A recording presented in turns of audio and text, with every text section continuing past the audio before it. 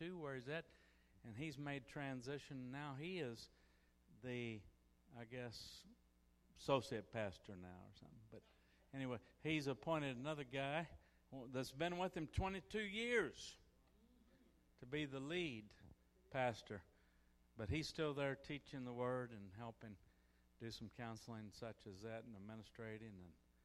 And you know, you can't keep good people down, you know what I'm saying? Even if you're getting older. We're older, we might move slower, but we're still moving on for Jesus. Hallelujah.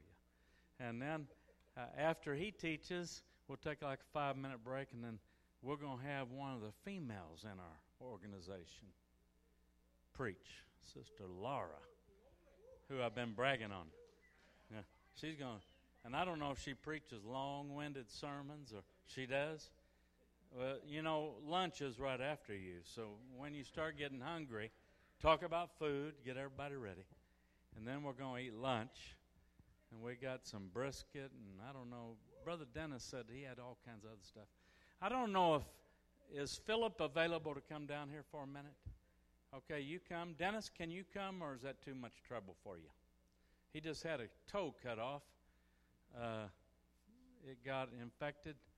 But then he showed me the thing is starting to grow back. We see some crazy, wild stuff in the kingdom of God. You know, but we'll have lunch, and then we're going to have Brother Tino after lunch. So I needed a fiery preacher so everybody ate lunch won't go to sleep. And so he's going to fire you up, and then you can go take a nap at the hotel. Come back at 7. Brother Garland Bilbo will be speaking tonight. We're going to ordain some people. And we've got another ceremony that will be done that you'll find out this evening about that. But that's going to be exciting. And we're going to have the next day in the morning, we're going to have 2 sessions. Actually, Zach's going to talk about connecting with everybody and make sure we get your information and everything. Then we'll have the first session tomorrow will be Richard Jones. He's got an outreach ministry for many, many years. He used to work with Joyce Myers, and he's got a testimony of how God's grace overwhelmed his life. And actually, he was in my youth group when I was a young youth pastor up in House Springs, Missouri. So if he looks old, you know, I must really be old as the hills. Yeah, because he was in my youth group. I did his premarital counseling, too. And they're still married. So you know what? That's a good warranty. I give them a lifetime warranty. If you get in trouble, call me. But he'll be sharing. And then after him will be Brother Isaac. He's going to share. And then on Saturday night, which I have tickets up here, which you need to get them. I got yours in an envelope, Pastor Ellie, with some of your crew. Now yours, I took care of your tickets. But everybody else, it's $15 per ticket. Because you know what? We're catering with Casa Grande, which is my favorite Mexican restaurant in this town. And those people love us from that restaurant. And so we're going to have fajitas at our banquet. And Brother Ellie is going to be sharing, Pastor Ellie. And he's going to share. I told him, your story goes from Cuba, persecution, to Peru, almost dying, and then going to Miami, not being able to speak any English. And then God sent you down to some guy that couldn't even have a good accent. I mean, if you're going to learn English with somebody, I'm probably the last one you should have done that with. Because you're going to talk like Mid-South, Swamp East Missouri, they call it. You know, so if he gets his English going wrong, blame me, because I influenced a lot of his English. Anyway, and then, but he's going to share, and I don't know what else he's going to talk about, but I wanted them to hear how God brought you, took him from the fire, And now he's in the fire of God, seeing the glory of God happen. And they've helped raise up churches in the Amazon. And they just got back this week from the Amazon. Flew out and into Quito. I preached up there. It was so cold and frigid I had to wear a jacket the whole time. I even wore that jacket to bed. I didn't know it was going to be cold there. It's at the equator, and it was a blizzard. And I preached for that. And the pastor is only this tall. They were Indians up in the mountains, you know. Brother Padilla, he was Spanish, but he's Indian too. But I tell you what, it was a wild time. And I would go there again, but I'll know better next time. I'll take a fur coat with me. Yeah. These brothers worked behind the scenes. I won't take up much time. But these brothers worked behind the scenes. They handle a lot of our technology stuff back there with if you watch it on YouTube and Facebook Live. And Pam told me she watches us every Sunday. I saw you earlier. There she is. Wave at me. She's in the back. She went to church here many years ago. Now she lives, is it in Ohio? She lives in Ohio, but she attends our church every week on the internet. So we're very thankful for that. But I want you to tell them what you saw. Now get over here in the light. I want you to be in the spotlight for a change. Well, last night, of course, the angels were here, and there was kind of a mist. And then when Isaac was talking about the ground and stuff, it started pouring rain. And then when you were saying about the rain down there, it really poured. So, and the angels just kept flooding in more and more. So, what heavy mist. They're I've never seen one. Well, they're actually probably at least 9 foot tall, some 12, and they're just glow, and they're just beautiful. Awesome. And he's anointed. He's our chef today. He's made the briskets and all that. Come on, Philip.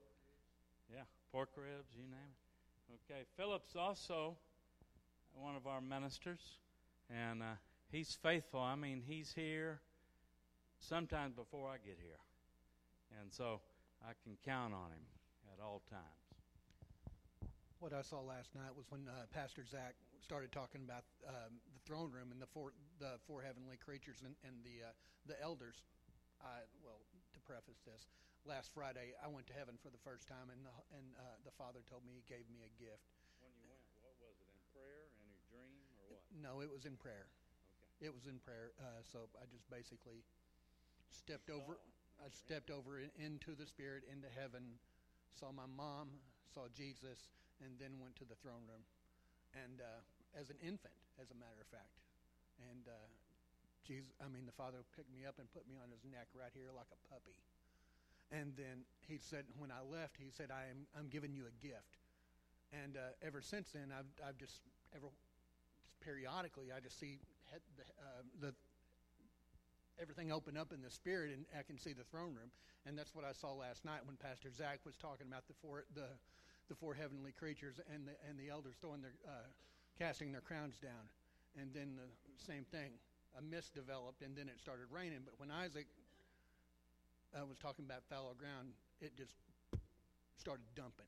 So, amen. Praise the Lord. Well, y'all can go back to your posts now, if you want to. Or you can sit up there while my brother teaches, and it'll get all over you probably. But, everybody has gifts. I have the gift of laughter, friendship. I'm like an old dog. You'll never get rid of me. You might leave, but, I'm not leaving. You come back, I'll be right there, wagging my tail.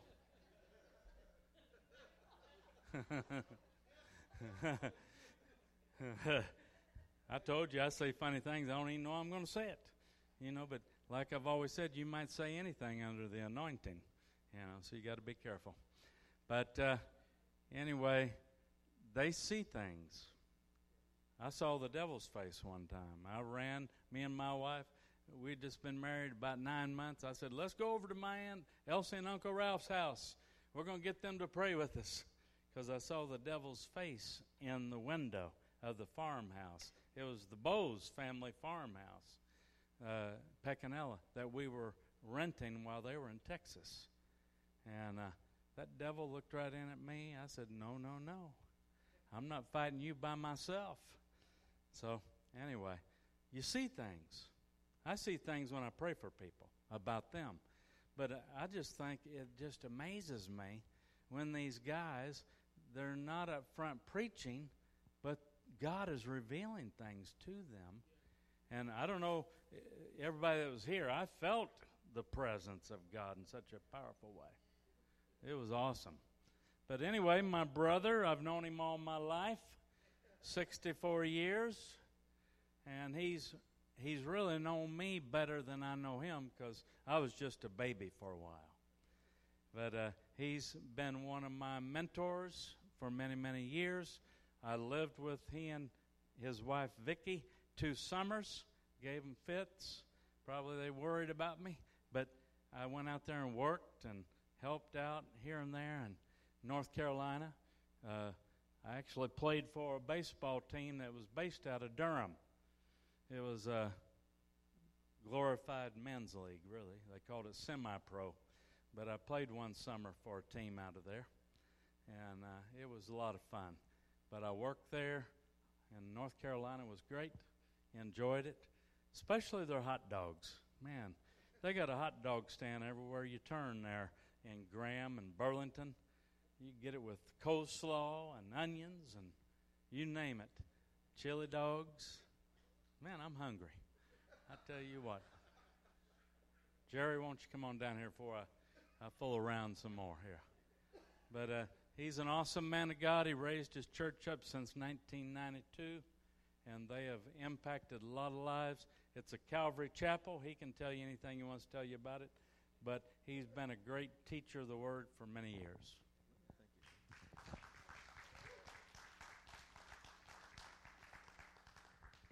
Well, I'll tell you, our Calvary Chapel, Long Hollow, it's just a church full of the most lovely, beautiful people you've ever seen, except for you folk, of course. And you're just as beautiful as they are. But anyways, it's been just a wonderful experience pastoring there. We haven't had any church politicking going on or any of those kind of craziness that churches experience from time to time. I told the Lord that when we started that church that I wanted it to be the safest church in town for people to come who were hurting and in need of His touch in their lives, and that's the way it's been.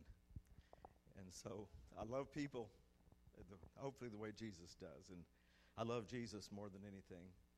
I hope you do too. And so He's been so good to me, and I just couldn't help but weep as we were singing that song about Him a while ago. What a beautiful name it is, the name of Jesus. Wow. Well, let's have a word of prayer. Father, we just thank you for sending your only begotten Son into this world to live in this world and show us what you're like and disclose to your disciples the things that are on your mind and heart. And Lord, we just pray today that those same things would be a part of what we share together about your Son, Jesus. For in Him is the embodiment of the kingdom of God. And so we just look to you, Lord, for you to take what is said today and just really plant it into every heart, that it might take root and that it might grow into something very, very fruitful for your kingdom. In Jesus' name, amen. All right. So I asked for this shorter podium here because I'm the short McAnulty. So I needed something a little less up here. So anyways, enough of that. Well, Christ Jesus is the kingdom. That's what my subject is today. And so I'm now 71 years of age and in the ministry for 50 years. And I found myself thinking a lot about what I want to speak about the most for the rest of my life. And what I feel a sense of urgency about and what I want people to take hold of. And I think today's subject is right at the top of the list of what I want people to know that's been in my heart for many, many years. And so listen, I want to tell you something. There's an alarming crisis of faith in our American churches of today. George Barna, who is the church culture pollster, some of you may have read some of his polls, but he reported on, but he says that only 37% of pastors have a biblical worldview. That's pastors. And just 19% of evangelical church members have a biblical worldview. Now, that's the church that we're all a part of, the church association or whatever that we're part of. And unfortunately, I think it's taken some wrong turns along the way.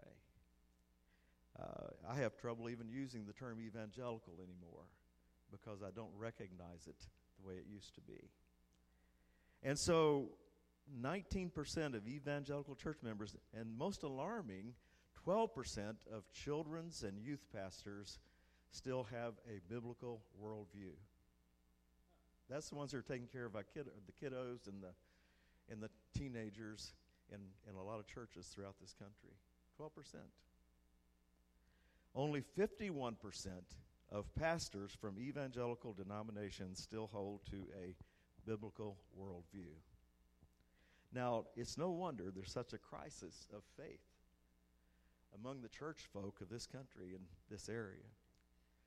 It's because there's something missing, and that's an emphasis on Jesus Christ as Lord, and Him being the King of Kings and the Lord of Lords, and that He is the bedrock. As some of our music has stated so clearly, He is the bedrock of faith.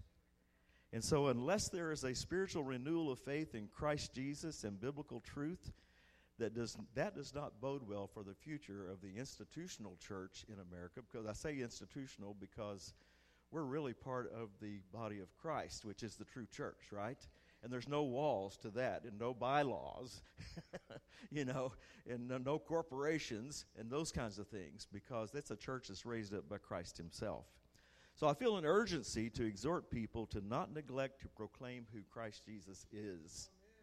And that's really the focus of what I'm talking about. Who Christ Jesus is, why He came, what He taught. And if we no longer hold a biblical worldview, listen, we no longer hold a Jesus worldview either, or hold on to Him, because those two things are tied together. He is what the Bible is about. The entire Bible points to who Jesus is.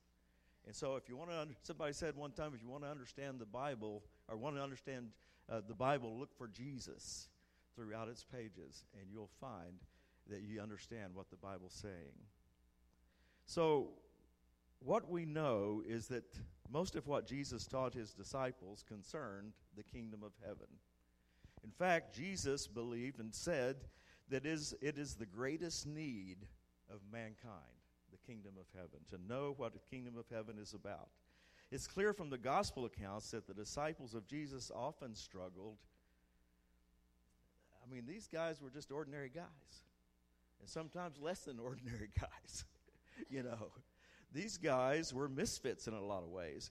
But it's clear from the gospel accounts that the disciples of Jesus often struggled with uncertain faith. And so there were moments when faith broke through in their doubting hearts, and it did prepare them for the kingdom of heaven to come in their lives and ministries. But during that time that Jesus was with them, they had vacillation going on in their faith. And they struggled with it at times. And I don't know if you've ever struggled with your faith.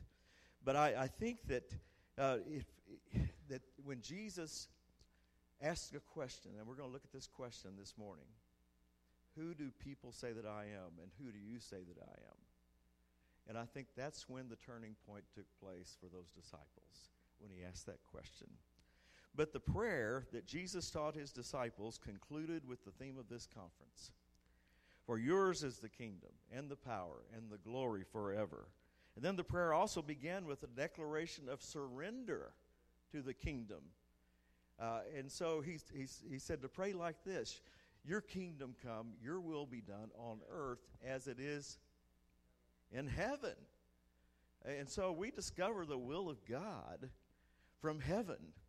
It's not something that we discover from what we read around us or any of those kinds of things. It comes directly as a revelation from heaven. And so that's what we'll look at today. But what is the kingdom of God? My focus this morning points to the truth that Christ Jesus himself is the embodiment of the kingdom of heaven. And it's I want to just use the definition that a man used that I've learned to just really get excited about some of the things he shared in his book, The Unshakable Kingdom. His name is E. Stanley Jones. And he defined the kingdom of God this way. He says, the kingdom of heaven is who he is, Jesus, is who he is, what he has declared, and what he wills. So I believe for an awakening of faith to take place today among our church people and in the world around us, because we're to take it out there, right? And so I believe that today we must declare who he is. We must teach what he said and what he taught. And we must declare a surrender to his will. Those three things.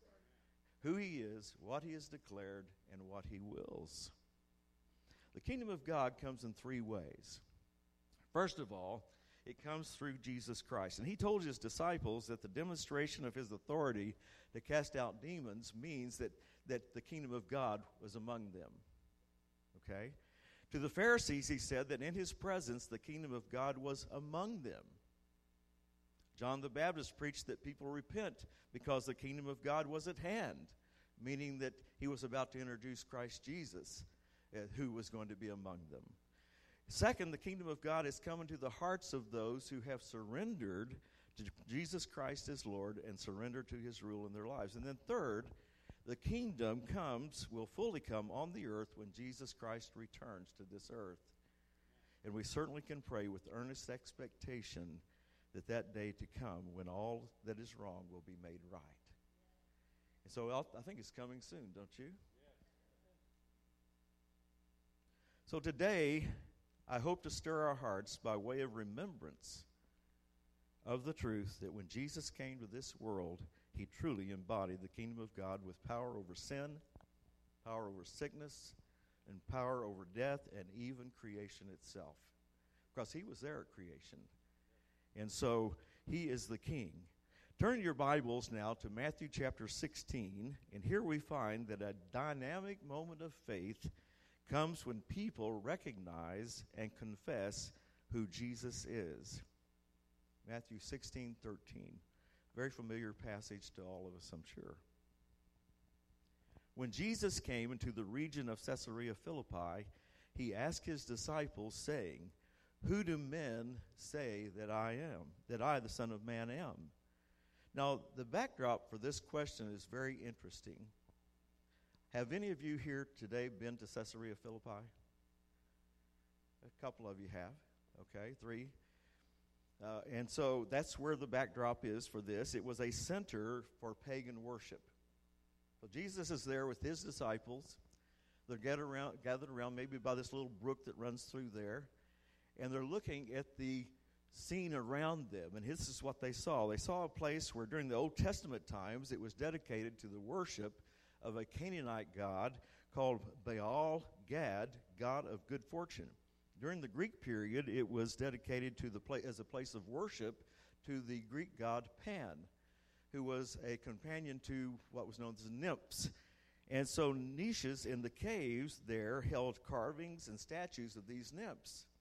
And as you look around you there at Caesarea Philippi, you can still see them there, the remains of those. They're kind of broken and scattered there now, but there's actually altars and pedestals there where they worshipped the Greek gods in that place. And I can imagine what these guys from little towns, around Galilee, what they must have been thinking. They must have been a little bit overwhelmed by what they saw. It wasn't what they were used to. And I can tell you that I was a little taken back by it too.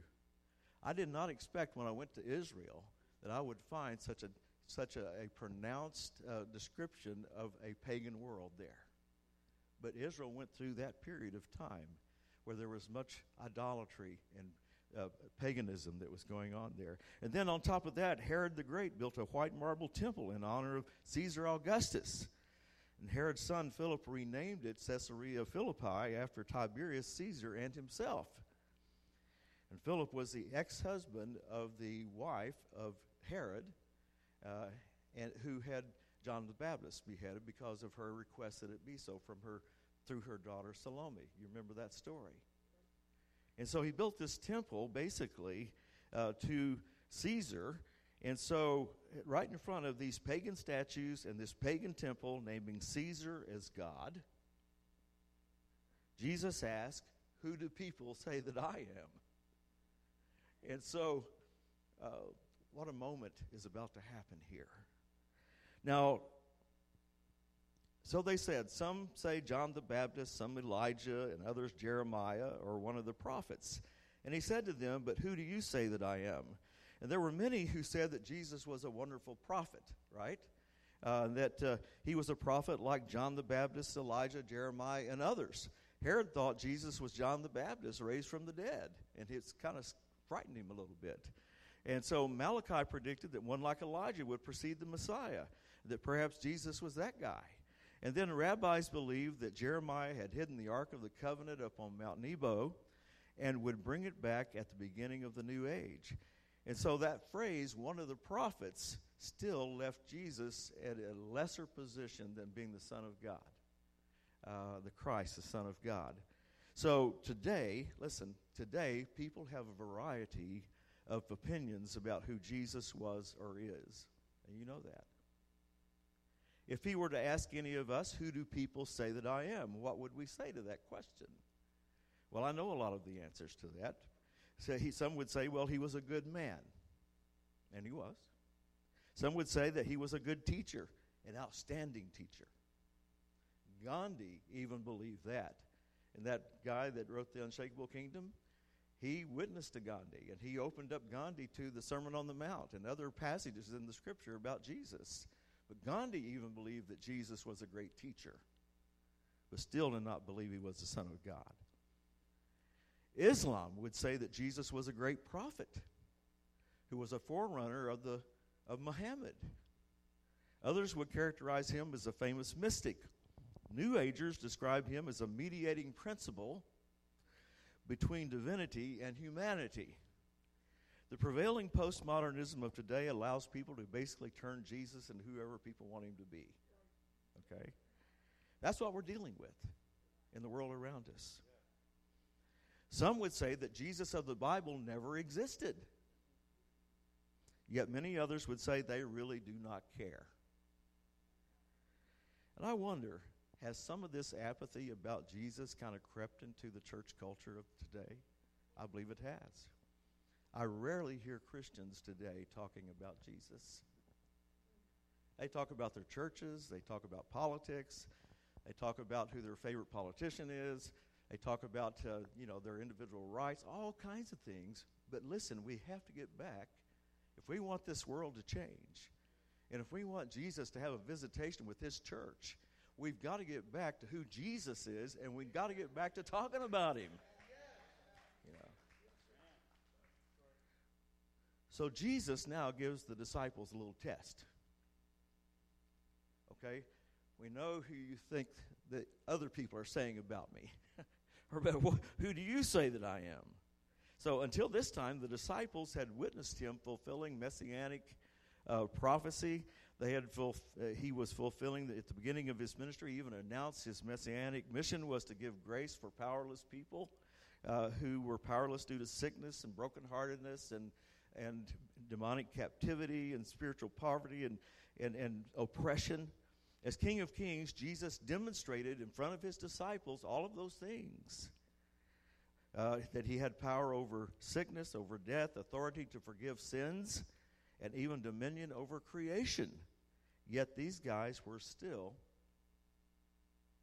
uncertain about him. They didn't really know fully who he was.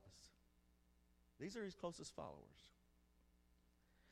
So to this point, these guys were not convinced of who Jesus is when they feared for their lives in a tremendous, terrifying storm, and they woke Jesus up from the corner of the boat, and he got up and he said, "Be calm, be still." Somebody portrayed that as Jesus yawning while he said that, because he was still sleepy, But even the sleepy Jesus could have dominion over creation, So they had seen all of that, but here's what he heard them saying right after this happened. Who can this be? All right?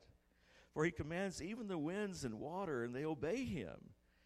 Then in the spiritually darkened Gentile region of Galilee, there was a man who was possessed by legions of demons. And Jesus set him free in a dramatic way. And people must have been asking that question, who can this be that even the demons are subject to him? But something very important to us happened on that day in Caesarea Philippi, the center of pagan worship. When Jesus asked the question that all of us have had to answer, but who do you say that I am? Simon Peter answered. He was always the first to speak up usually. But this time he got it right. Most of the time he got it wrong, This time he got it right. Simon Peter answered and said, you are the Christ, the Son of the living God. Well, Simon Peter gives this famous confession. You are the Christ, the Son of the living God. And this was Peter's moment when a conviction of awakened faith gripped his heart, and the course of his life would be dramatically altered by that confession of faith. In verse 17, we see the important truth that we cannot convince a person of who Jesus is. With our own words, we can't do it. It is a truth that is revealed to hearts and minds by the Father through the Holy Spirit. And perhaps we do need to consistently, though, ask the question of people around us. I started doing this a number of years ago, as people would try to discuss with me, as I was witnessing to people, and they would resist that witnessing about Jesus. And so finally I would just say, well, let's talk about Jesus and who he is. Who do you think he is? And I found that gave me the most opportunity to have a witness into people's hearts where they might turn their heart toward the Lord. Asking that question. So we need to start asking that question. The knowledge that Jesus is the Christ, the Son of God, is revealed to a listening heart. And then the confession of faith is made that Jesus Christ is Lord, and it's by that confession that people are saved. The Word clearly says that. It's by the confession that Jesus Christ is Lord and raised from the dead that we are saved. Jesus answered and said to him, Peter, blessed are you, Simon Bar-Jonah, for flesh and blood has not revealed this to you, but my Father who is in heaven. So faith comes into a person's heart. An awakening of faith comes into a person's heart when they're hearing the voice of the Holy Spirit speaking to them of the truth about who Jesus is. And then the confession of faith is made that Jesus Christ is Lord. Verse 18, and I also say to you that you are Peter, and on this rock I will build my church, and the gates of Hades shall not prevail against it. So returning to Peter, Peter is a name that literally means a detached stone. Now, Jesus said on this rock, meaning bedrock, not a detached stone, but a bedrock, a huge boulder, if you please. Upon this bedrock I will build my church. Some say that this means that Peter was chosen to be the rock that the church is built on. And it seems foolish, though, to displace Jesus with one of his followers to be the intermediary between his church and Hades, right? Do we actually ever pray in the name of Peter, and say, in the name of Peter, we're going to come against the devil in all of Hades and hell? No. Peter's name doesn't mean anything but a small rock.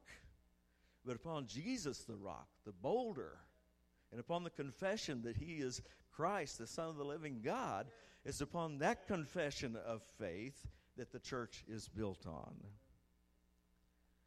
So Paul wrote in 1 Corinthians 3:11 that there can be no other foundation for the church other than Jesus Christ. Peter wrote that Jesus is the chief cornerstone. And the chief cornerstone was the foundational stone that all other stones were attached to. So Peter's going to be no longer a detached stone. but he's going to be attached. But he's attached to the rock, who is Jesus. And so every other stone laid was in relationship to the cornerstone. And clearly, this position of being the rock belongs only to Jesus. And the church is built on our confession of faith in him. Now, Jesus said that the gates of Hades shall not prevail against him and his church, built on that confession of faith that he is Christ, the Son of the living God. And so, without this confession, listen, the messages we proclaim and the religion called Christianity is lifeless and powerless. And that's one of the things we're witnessing right now in the institutional church. Let us keep asking the question, who do you believe Jesus to be? Unless we start asking that question to people around us, we're not going to see a big change in what's going on in his church. I pray that many will have an awakening of faith, as did Peter. In verse 19, and I will give you the keys of the kingdom of heaven, and whatever you bind on earth will be bound in heaven. And whatever you loose on earth will be loosed in heaven. So we began our session today with some alarming information about how a biblical worldview has been set aside by a majority of professing Christians today. And I believe the kingdom of heaven encompasses the biblical worldview. So without that biblical worldview, how are we going to discover what the kingdom is about? And so the kingdom of heaven includes what Jesus has declared. I believe when Jesus told his disciples with the confession of faith and who he is, that the keys of the kingdom were given to unlock those keys were given to unlock what is revealed from heaven. So you see that thread here already, that Peter kind of got a little bit of it already when the Father revealed to him who Jesus is. And so we see here again that these keys are given to these disciples and to us in order to be able to unlock what heaven has to say about things. So to bind means to forbid. That's what it means. To loose means to permit. It is like a red light, green light kind of thing. And so what heaven declares to be forbidden is revealed to the minds and hearts of Jesus' followers by the Father through the Holy Spirit, and the same is true for what heaven permits. So we want access to what the kingdom of God is, the kingdom of heaven is, then we have to have those keys that are given to us through that confession of faith that Jesus Christ is the Son of the living God. That's who he is. Now, for example, Paul and Timothy, in the book of Acts, chapter 16, verse 6. Now, when they had gone through Phrygia and the region of Galatia, they were forbidden by the Holy Spirit to preach the word in Asia. So, actually, heaven forbid Paul from going into Asia. In other words, he was bound. It was bound in heaven that he was not to go there at that point. Now, he did go there later. But from heaven, he heard through the Holy Spirit that he was not to go. And so he heard that, and so he was, this man had great zeal. I mean, he got excited about Jesus all the time. He was always wanting people to hear about Jesus, and he really believed what Christ had done in his life needed to be experienced by everybody around him. And when he got to that point of going into Asia, he was so excited about it. You know what happened? He got so excited about thinking about going into to Asia, and that what was going to happen there, and what might happen there, and what great things could happen there, that he forgot that what heaven had to say about it. And when he began to pray, then the Holy Spirit said, "No, you don't. There's another idea I want you to consider here." And this is given in chapter 16, verse 9. And a vision appeared to Paul in the night. A man of Macedonia stood and pleaded with him, saying, "Come over to Macedonia and help us." Now, after he had seen the vision, immediately we sought to go to Macedonia, concluding that the Lord had called us to preach the gospel to them. So, a word of exhortation here. We are just not to go around binding and loosing everything in sight. you know. Sometimes I've been in groups of people where somebody was praying, they're binding this and loosening that, and you know, and on and on and on. And I'm going, how do you know you're supposed to do that? You've got to hear from heaven first. What's bound in heaven and loosed in heaven is what we bind and loose upon the earth. Your kingdom come, your will be done on earth as it is in heaven. And so Paul wrote, as we prayerfully listen to heaven, you know, the Holy Spirit, he wrote, let the peace of God rule in your heart. Another kind of red light, green light kind of thing. So God's peace accompanies what is loosed in heaven, but it is withheld to what is forbidden from heaven. And so I can tell you, based on what Paul has written, that when he was considering with great zeal going into Asia, he didn't have peace about it already. And finally, the Holy Spirit spoke to him and says, you know what that means, Paul? You're not going. You're not to go. And I've been there too. I have to confess to you, there's been a couple of times when I have said, yeah, I am, to God, into the Holy Spirit. I'm going to go, even though I didn't have peace. I'm going to do this or that. And then I paid a big price for it because it wasn't God's will. It wasn't his purpose. And so I've learned as time went on, and this is another thing that I made a deep commitment to when we started this church in Tennessee. I said, Lord, I don't want to make any decisions or do anything that you haven't given me peace about. And by and large, I've followed that. And I tell you what, it's been a whole lot easier to pastor than it was before I made that commitment. The peace of God. The peace of God is like an umpire, you know, saying go or don't go. So there's a divine reason for what God says no about. What was it for Paul? When God said no to Asia, he said yes to all of Europe. And so Paul didn't know that yet. He just said, okay, Lord, I'm not going. But then he received this dream about a man in Macedonia. And through that dream and him going to Macedonia to help that man, all of Europe opened up to the gospel. So God's divine no, let me tell you something, God's divine no is always a yes in reality for what he wants us to do. Every choice we make in ministry, every choice we make in terms of our life and our relationships, our marriages, our families, where we go, what we do, needs to be in surrender to the kingdom of God. Your kingdom come, your will be done on earth as it is in heaven. And it's from this position of surrender that we will hear from heaven what is bound and what is loosed. Someone said the most important thing may not be to speak the right answers as much as it is to ask the right questions. Think about that. The questions we need to be asking are, who is Jesus to me? Is he really Lord of my life or not? You know, do I trust him? Who is Jesus to me? And then what has he declared to me? And then what does he want me to do? Jesus is still asking each of us, what do you say? Who do you say that I am? And awakened faith will answer, you are the Christ, the Son of the living God. And all other revelation concerning the kingdom of heaven is unlocked by that conviction and confession of faith. So, even though Peter and his fellow disciples wavered in the face of a hostile religious culture for a while, when the promised Holy Spirit came upon them and filled them, they became bold in their witness of Jesus as the Christ. And even greater hostility was faced by them.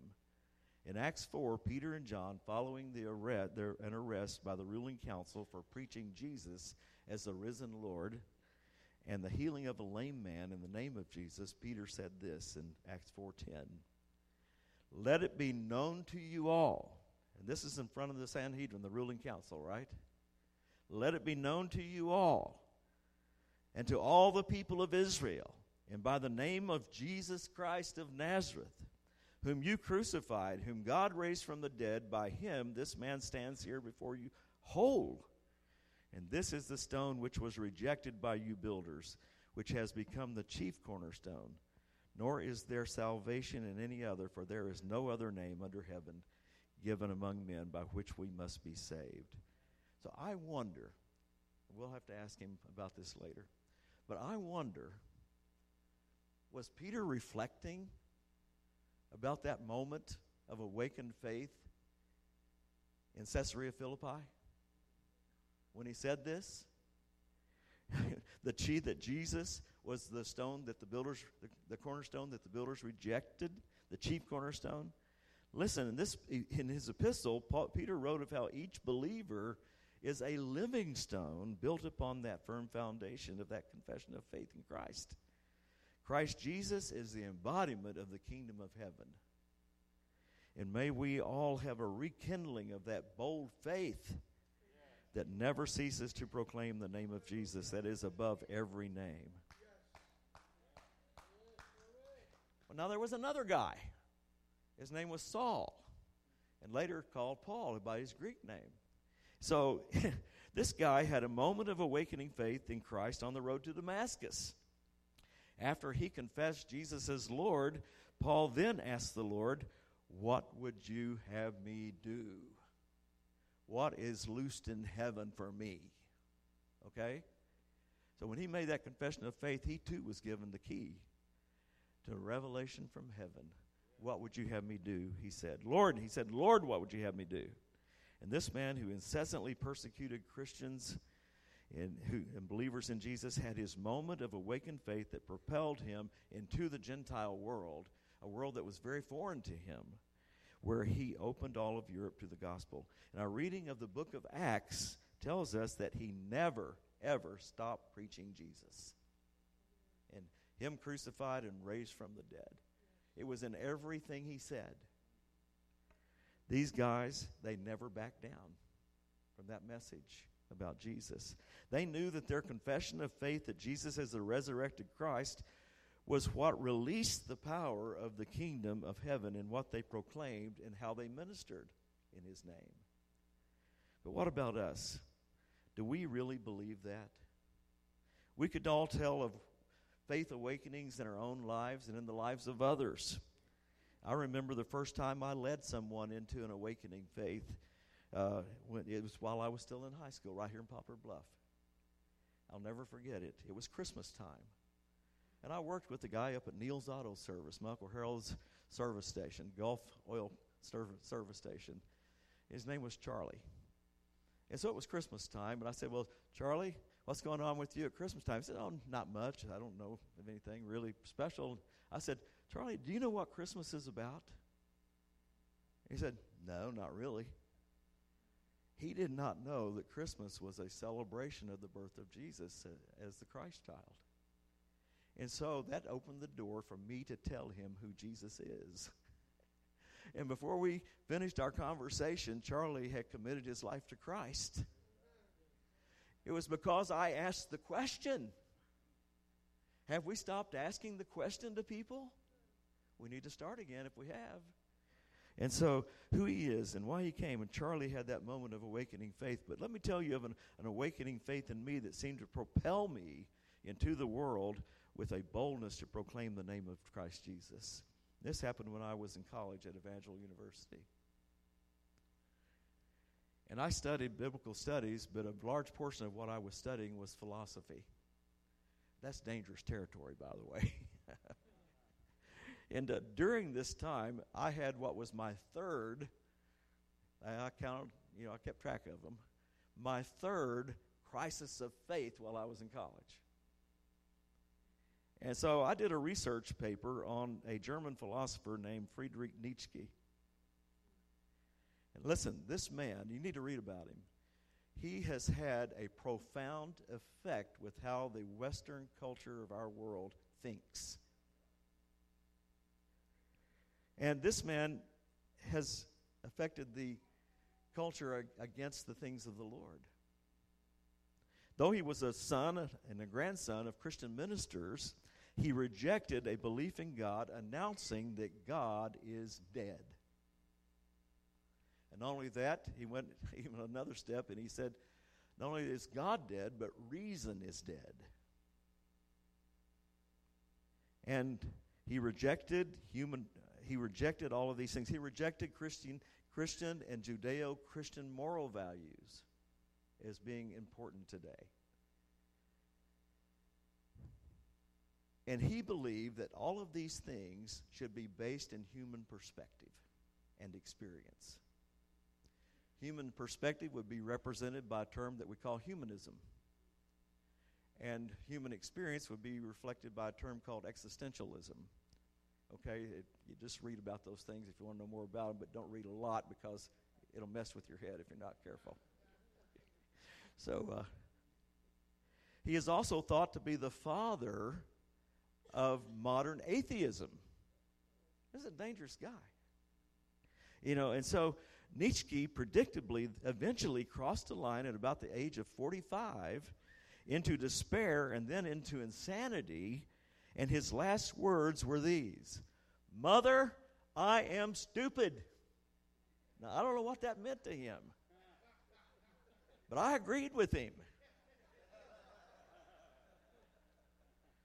As I reached the end of my research, seeing the eventual demise from this man's futile rejection of God and Christ, I had a dynamic faith awakening in my own heart, bursting out with a shout, "Jesus Christ is my Lord and Savior, and there's no one else to turn to." And I was so excited about my reawakened faith that I ran all the way across campus to the student union where some of my friends were playing cards, and I burst into that place and I shouted at them, "Jesus Christ is my Lord." They didn't know what was going on with me. I'm quite sure they didn't even know about my crisis of faith to begin with. But, here's the thing. I never, after that moment, had another crisis of faith. The third one while I was in college was the last one. Oh, wow. Listen, the world around us needs to hear about Jesus as the answer to its despair. This past week, I read that in Nashville, Tennessee, near where I live, that suicides are up 38% over last year.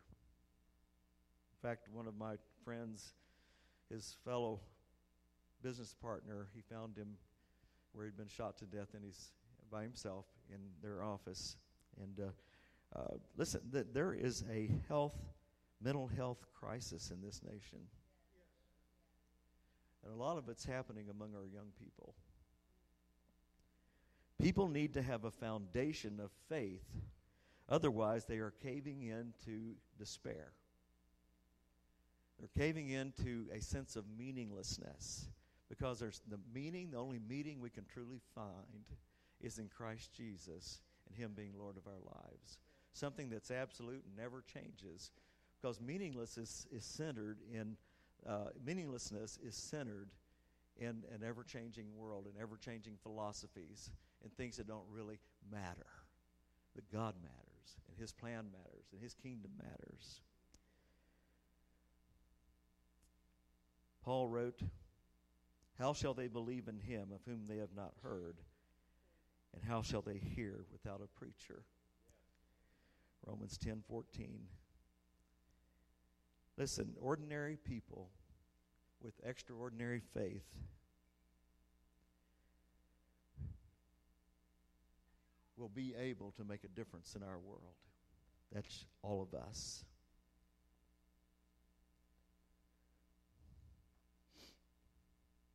Last night we heard about the end-time harvest.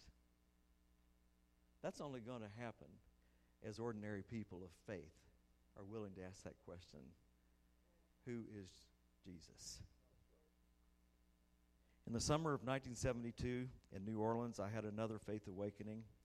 I really wasn't having a crisis of faith, but it was an additional faith awakening. While serving in a ministry internship with Pastor Marvin Gorman there, following a powerful visitation of the Holy Spirit that stayed with me all night long, and at the end of that night, I was filled to overflowing with the Holy Spirit, and the power of God's love for people. I don't know that I really cared that much for people before that, you know. But my heart was broken with love for people. And I began to drive around the city of New Orleans, and I would weep the whole time I was driving for the brokenness I saw in people's lives there. So one evening, I started going into the French Quarter, and I began to go there quite often and witnessing to those who were crammed into Bourbon Street. And one evening, a man was standing on a box. He had a turban on his head. He's a black man. He had a turban on his head. And there was a big crowd of people gathered around him.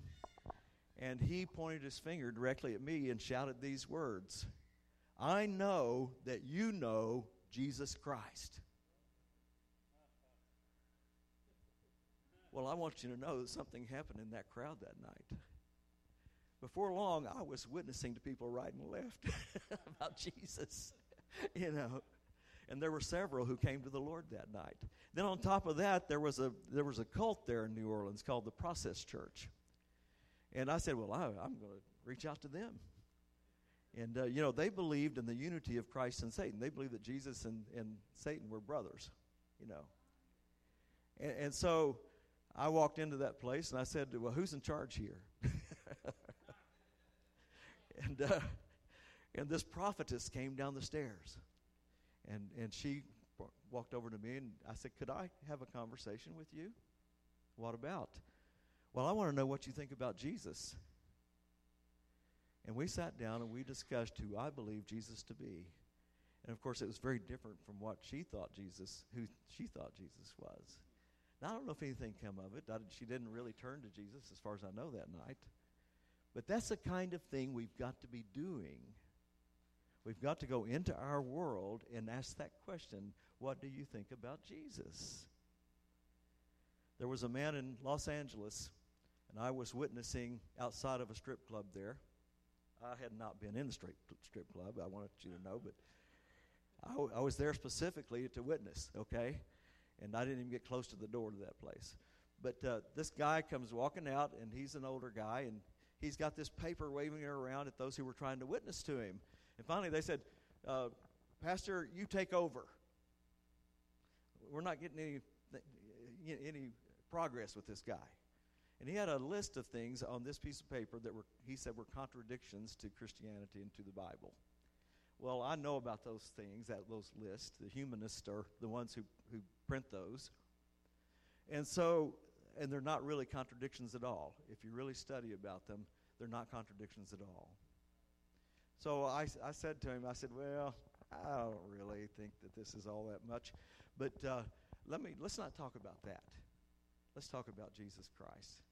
And let me give you a testimony of who Jesus Christ is in my life. And I said, but first of all, tell me your story. And he told me that religion had been crammed down his throat in Puerto Rico by his aunt. And that he just did not want anything to do with any kind of religion. I said, okay. And he said, there's so many hypocrites in the church today anyways. I said, you're right. I said, well, let me tell you about somebody who was not a hypocrite. And that was Jesus Christ. So let's talk about him. And so I began to minister to him. And he teared up. And he said, well, I'll think about what you said. And I don't know what happened to him after that. Not everybody immediately, has an awakening of faith.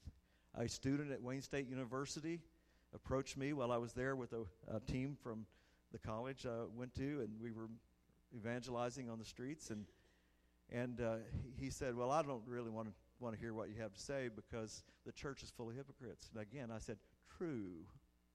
There are a lot of hypocrites at church. I said the same thing. But let me tell you about who's not a hypocrite, and that's Jesus. And so I began to tell him all about Jesus Christ, the Lord of my life, and what he meant to me. And again, he said, I'm almost convinced.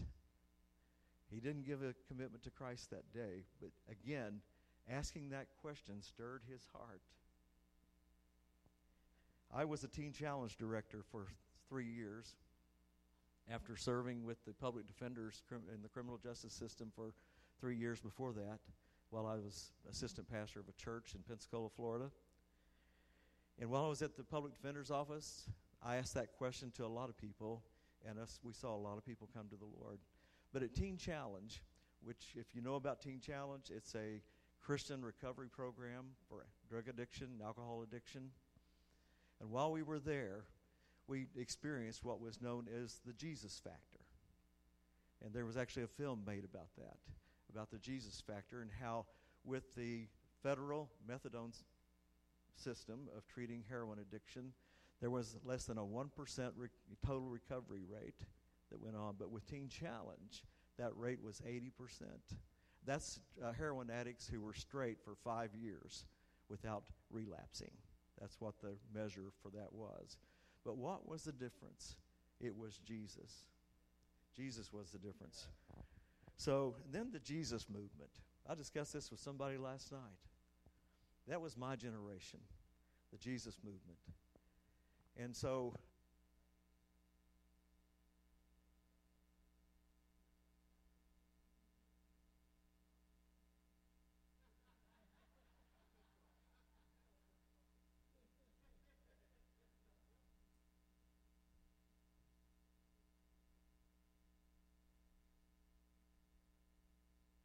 Hello.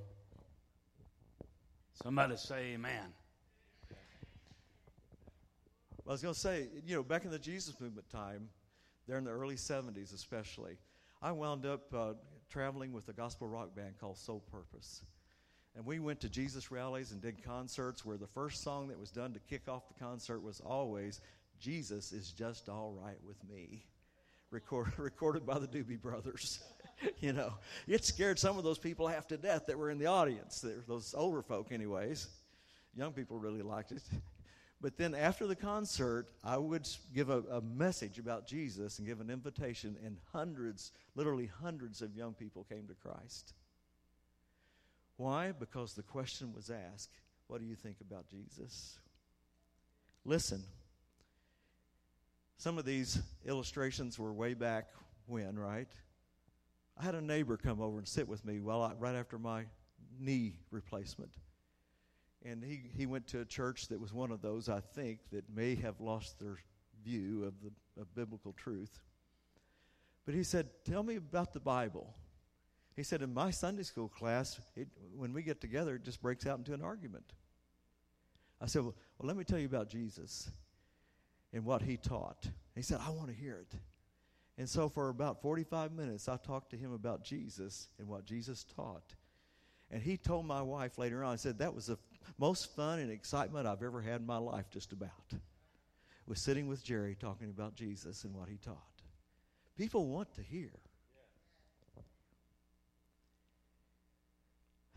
We need to put Christ Jesus fully into our music, fully into our preaching, into our teaching, into our conversations. If we do, we will see many moments of awakening faith in people's lives.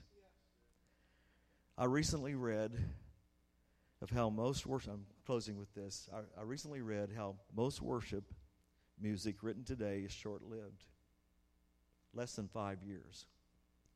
That's what that means. But the song, "In Christ Alone," is 20 years old and still going strong. That song's message intensely proclaims the kingdom of heaven embodied in Jesus, and it will never, ever be obsolete. I hope churches never quit singing it. In Christ alone, we are given the keys of heaven, the kingdom of heaven, coming into this world with transforming, awakening faith into people's lives. How will they hear? How will they hear without a preacher, whether it's music, on a stage? I happen to believe that most people will come into awakening faith not from hearing something from a stage, but from ordinary, everyday believers who have the boldness and the Holy Spirit's power to say, "Who is Jesus Christ to you?" I think that's what it's going to take. Last night we heard several speak about an end-time harvest. When we got home, I asked Kevin, I said, how do you think that end-time harvest is going to happen? And he basically said, by the sovereign will of God. We really can't make it happen, but it will be by the sovereign will of God. But you know what I believe? I think God is going to use ordinary, everyday people who have had awakened faith in Christ Jesus as Lord, asking the question to their neighbors and friends and students in universities and high schools and wherever they go, that when they ask that question, who do you believe Jesus is, that we're going to see awakening faith all over the world, and there's going to be an end-time harvest that takes place before Jesus comes. But it's in Christ alone that that's going to happen, in Him. So let's stand to our feet. Let's sing that song, and let's just give praise to Jesus for being the one and only, for being the one who's everything.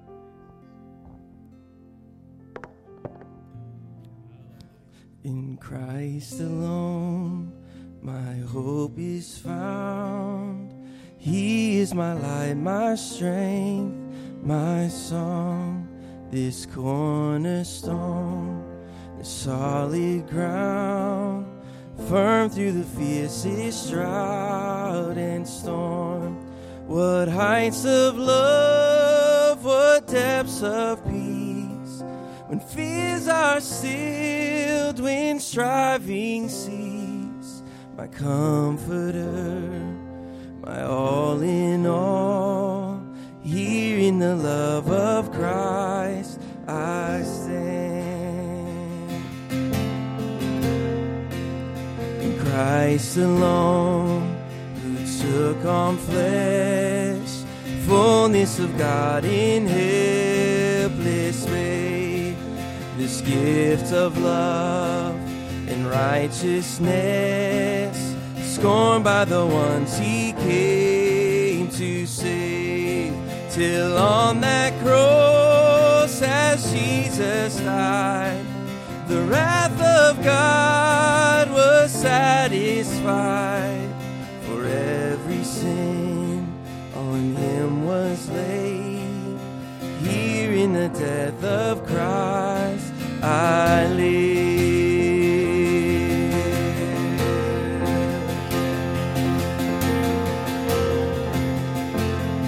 There in the ground His body lay, light of the world by darkness slain, then bursting forth in glorious day, up from the grave He rose again, and as He stands in victory, sin's curse has lost its grip on me, for I am His and He is mine, bought with the precious blood of Christ.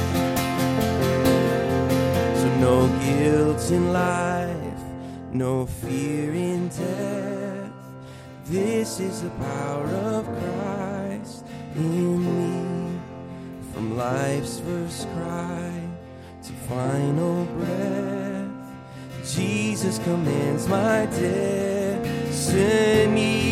So no power of hell, no scheme of man can ever pluck me from His hand, till He returns or calls me home. Here in the power of Christ I'll stand, till He returns or calls me home. Here in the power of Christ I'll stand. Here in the power of Christ I'll stand. 'Cause Christ is my firm foundation, the rock on which I stand, when everything around me's shaking. Oh, I've never been more glad that I put my faith in Jesus.